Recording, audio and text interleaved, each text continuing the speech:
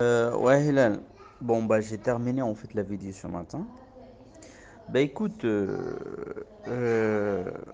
mon point de vue en fait sur la vidéo, c'est quoi? C'est que ce genre de voix, on a besoin de ce genre de discours, mais beaucoup, quoi. Quelqu'un qui pousse les gens à faire ce genre de choses. Ah, c'est sûr, on a besoin de ce genre de discours. Ça, y a rien à dire. D'accord? Ça, c'est un point. Très important. Tu vois, genre, tu vois, il faut peut-être, je sais pas, 100 000 en France, at least, des gens comme lui qui poussent dans ce sens, tu vois. Et on a aussi besoin, pas seulement des gens comme lui, mais des gens comme moi et toi, tu vois.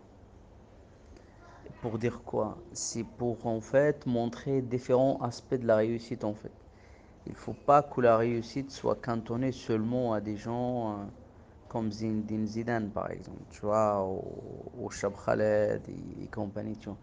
Il faut en fait que la réussite en fait soit cantonnée partout en fait. Un prof d'université, c'est une réussite. Un chef d'entreprise, c'est une réussite. Quelqu'un qui travaille dans une entreprise, c'est une réussite. Tu vois, il faut en fait donner aux gens euh, différents aspects de réussite en fait. Tu vois, genre quelqu'un qui fait des recherches à l'université, c'est une très belle réussite. Quelqu'un qui étudie, qui enseigne à l'école, c'est une réussite. Tu vois, ce point. Et il y a le point négatif que j'ai sur notre ami et Hassan Iqiyoussen, c'est qu'en fait dans son discours, toujours en fait la science elle est liée au Coran et, et l'arabe, enseigner le Coran. Euh, Moi, je pense qu'il faut sortir de ce genre de trucs. Il faut simplement s'ouvrir sur toute la science, genre tous les aspects de la science. L'art, la danse, tout ça c'est de la science en fait. Parce que ça stimule en fait le brain. Donc, donc en fait aujourd'hui, quand tu dis à l'enfant, je te ramène, je te ra- tu apprends, tu apprends l'arabe, il n'a rien à, tu vois, parce que l'arabe pour lui ça lui parle pas, tu vois. Et donc c'est pas important pour lui. Et du coup ça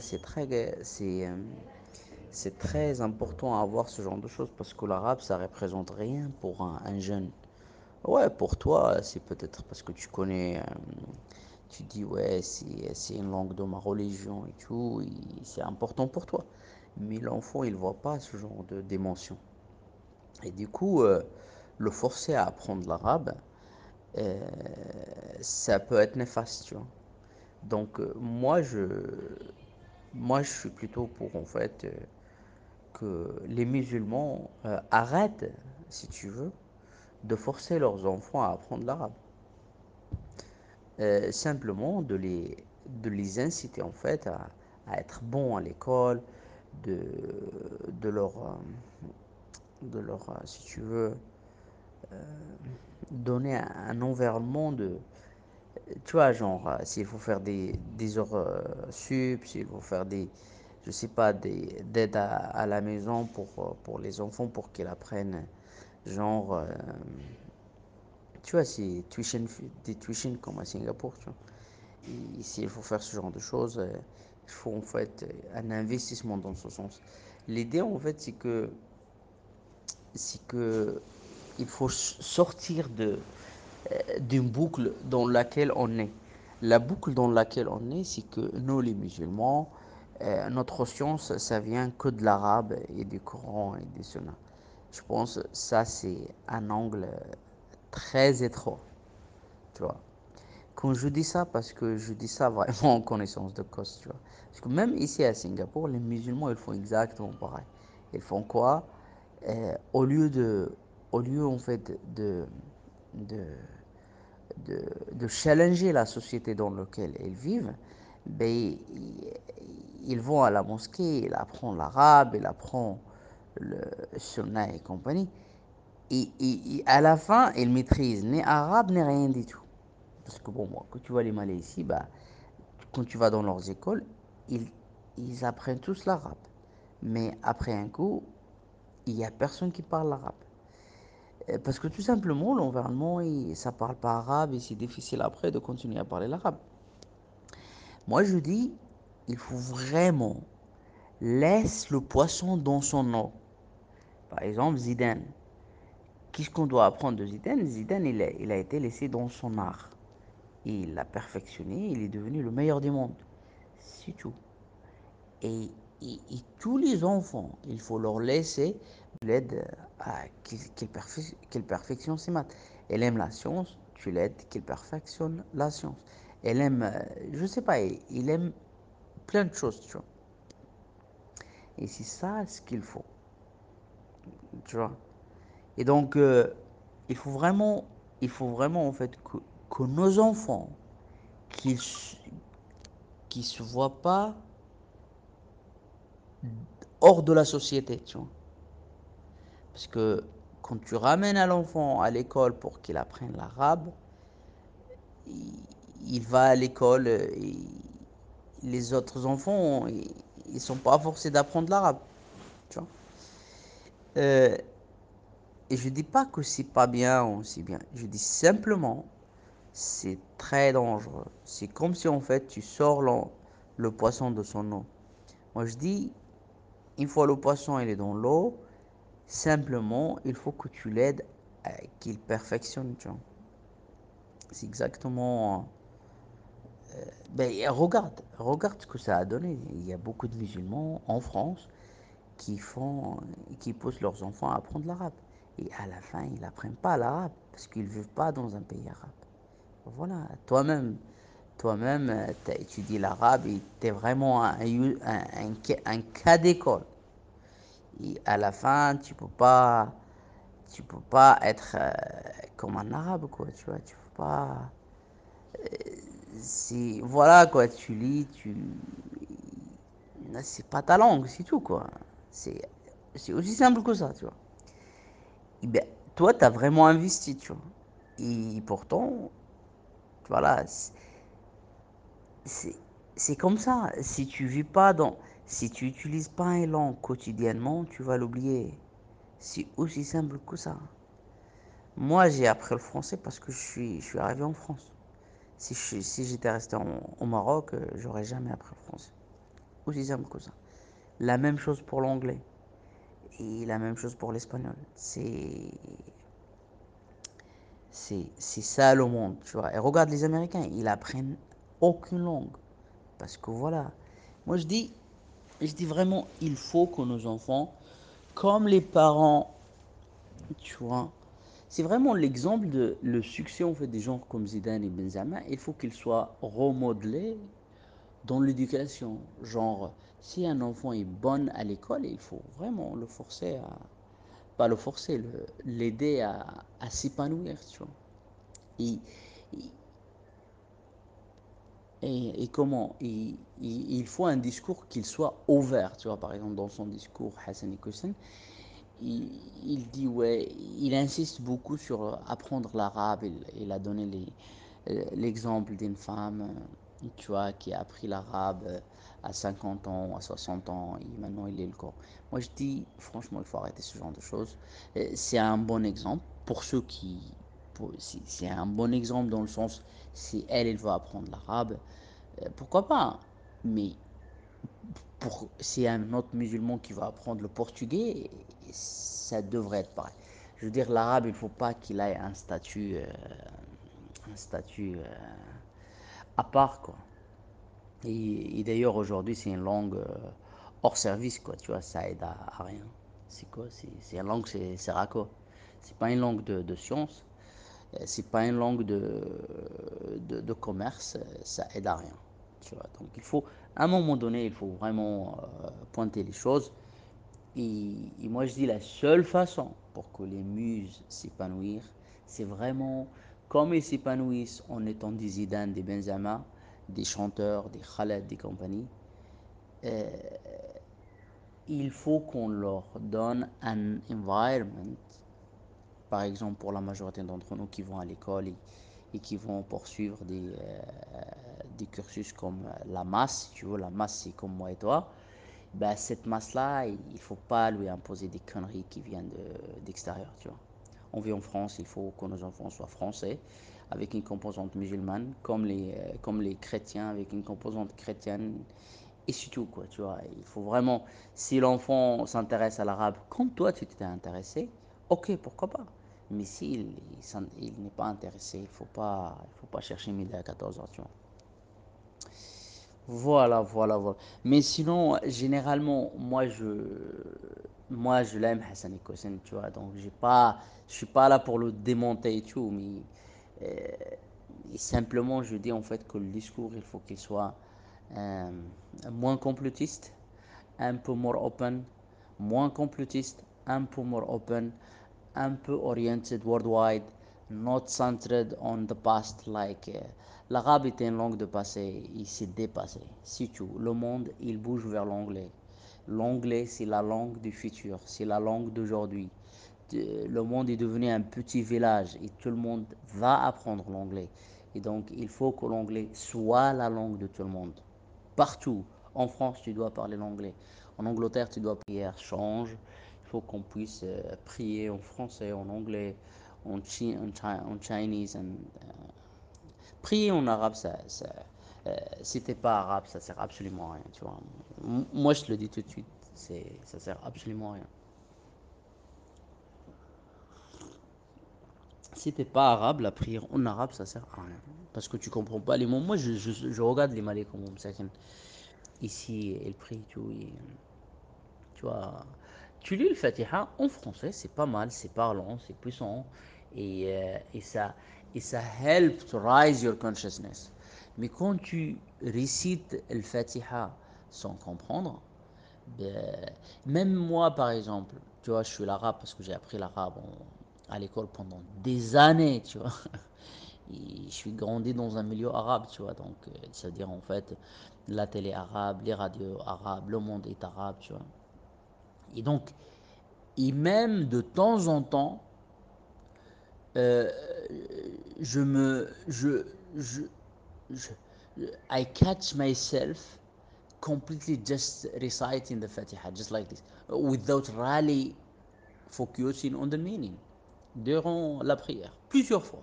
Je catch moi-même, ah, alhamdulillah, rabbil alamin. Parce qu'en fait,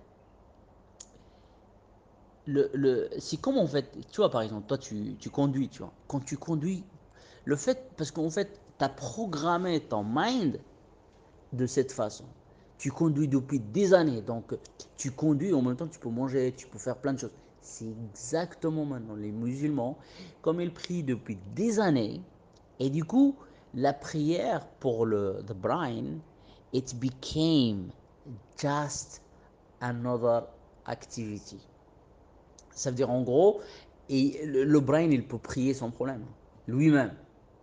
Et toi, et c'est pour ça, en fait, tu vois, à un moment donné, pas à un moment donné, tout le temps, il y a très peu de gens qui sont concentrés.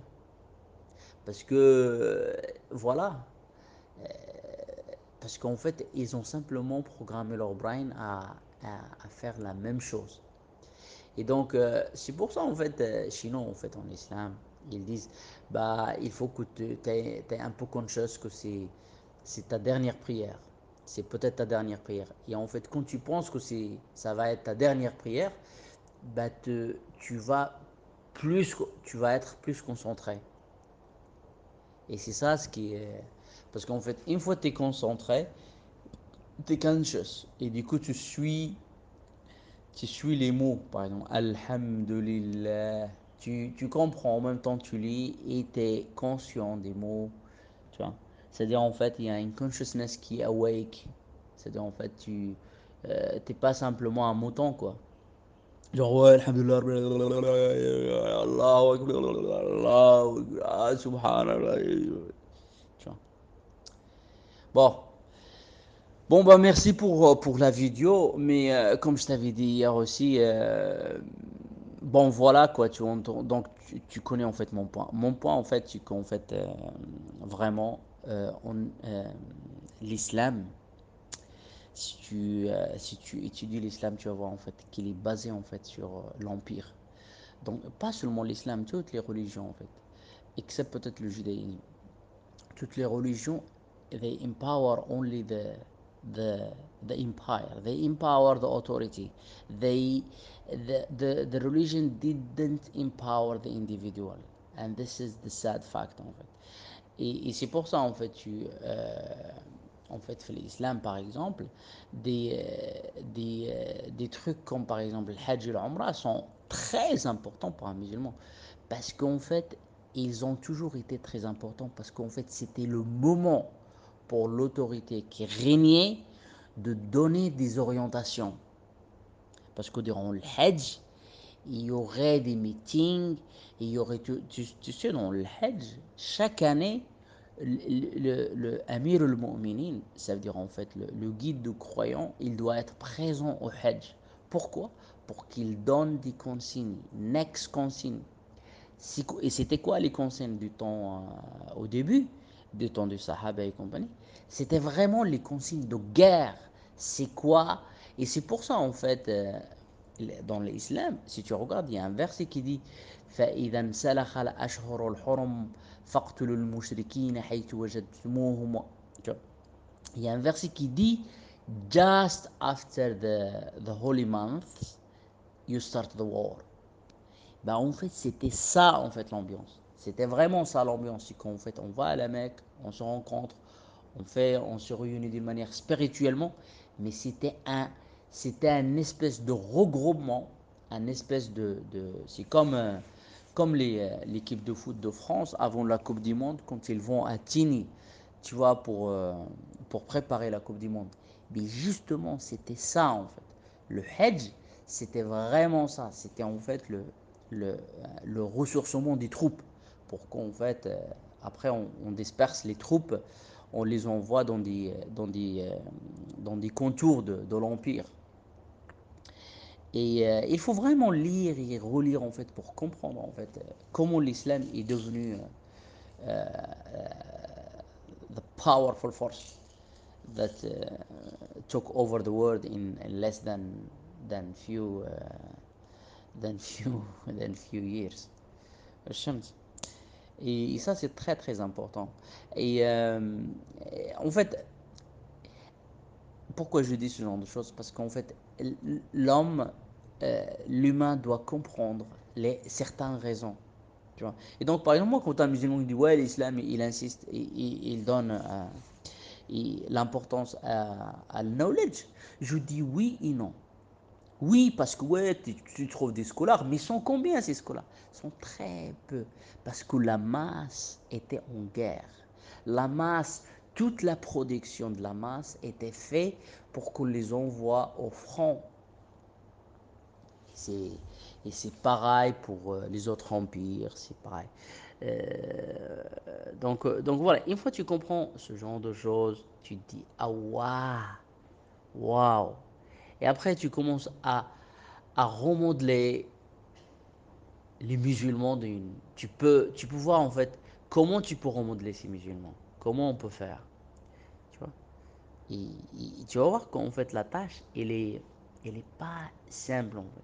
Parce que tu as toujours des concepts qui sont là, comme Hassan Iqoussine, il dit tous les musulmans, il a dit un truc, moi je suis pas d'accord avec lui, mais il a dit que 80% des hujjaj, des pèlerins, et ils sont en position, c'est pas leur premier pèlerinage. Et ça, c'est très important comme constat. C'est-à-dire, en fait, les mecs sont en mode, sont en deuxième pèlerinage. Moi, je pense, moi, j'étais moi-même au Hajj et la majorité, c'était leur première expérience de Hajj. J'avais rencontré un mec qui était peut-être c'était son quatrième ou cinquième Hajj, mais c'était un cas vraiment particulier. Mais c'est vrai aussi que beaucoup de muses vont à la Umrah et le Hajj. C'est-à-dire, en fait, il y a. Pourquoi eux, ils vont dans ce genre de choses? Parce que quand tu lis les bouquins de Sunna et Sira, si il insiste sur ce genre de choses. Il leur donne de l'importance. Il y a beaucoup de hadiths qui disent si tu fais que le hajj, ça y est, c'est, Dieu va être pleased with you. Mais en fait, pourquoi cette instruction était donnée? L'instruction était donnée pour regrouper les troupes. Maintenant, il n'y a plus la notion des troupes à regrouper.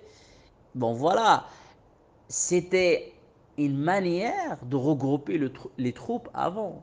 Et surtout les troupes qui venaient du Maghreb, qui venaient de tout le monde, c'était de les regrouper et après de les envoyer au front.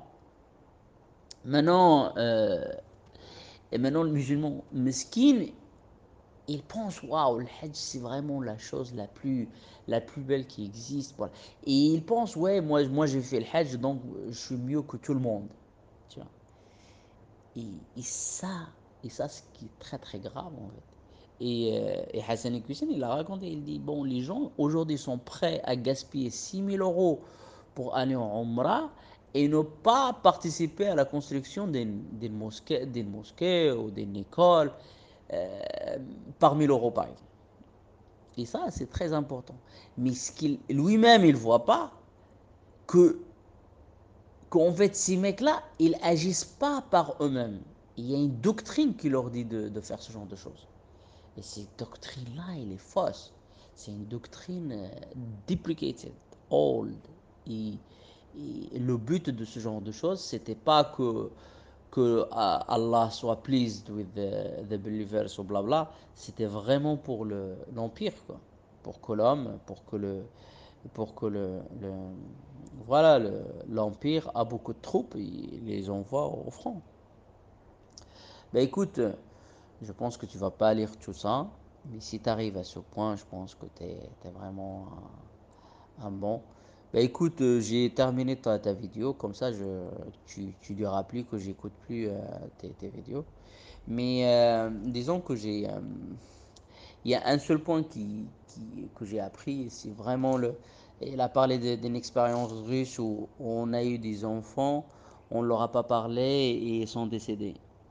Et ça, je trouve ça curieux, mais bon, moi je connais pas, j'étais pas au courant de ce genre d'expérience, mais bon, je l'ai apprise.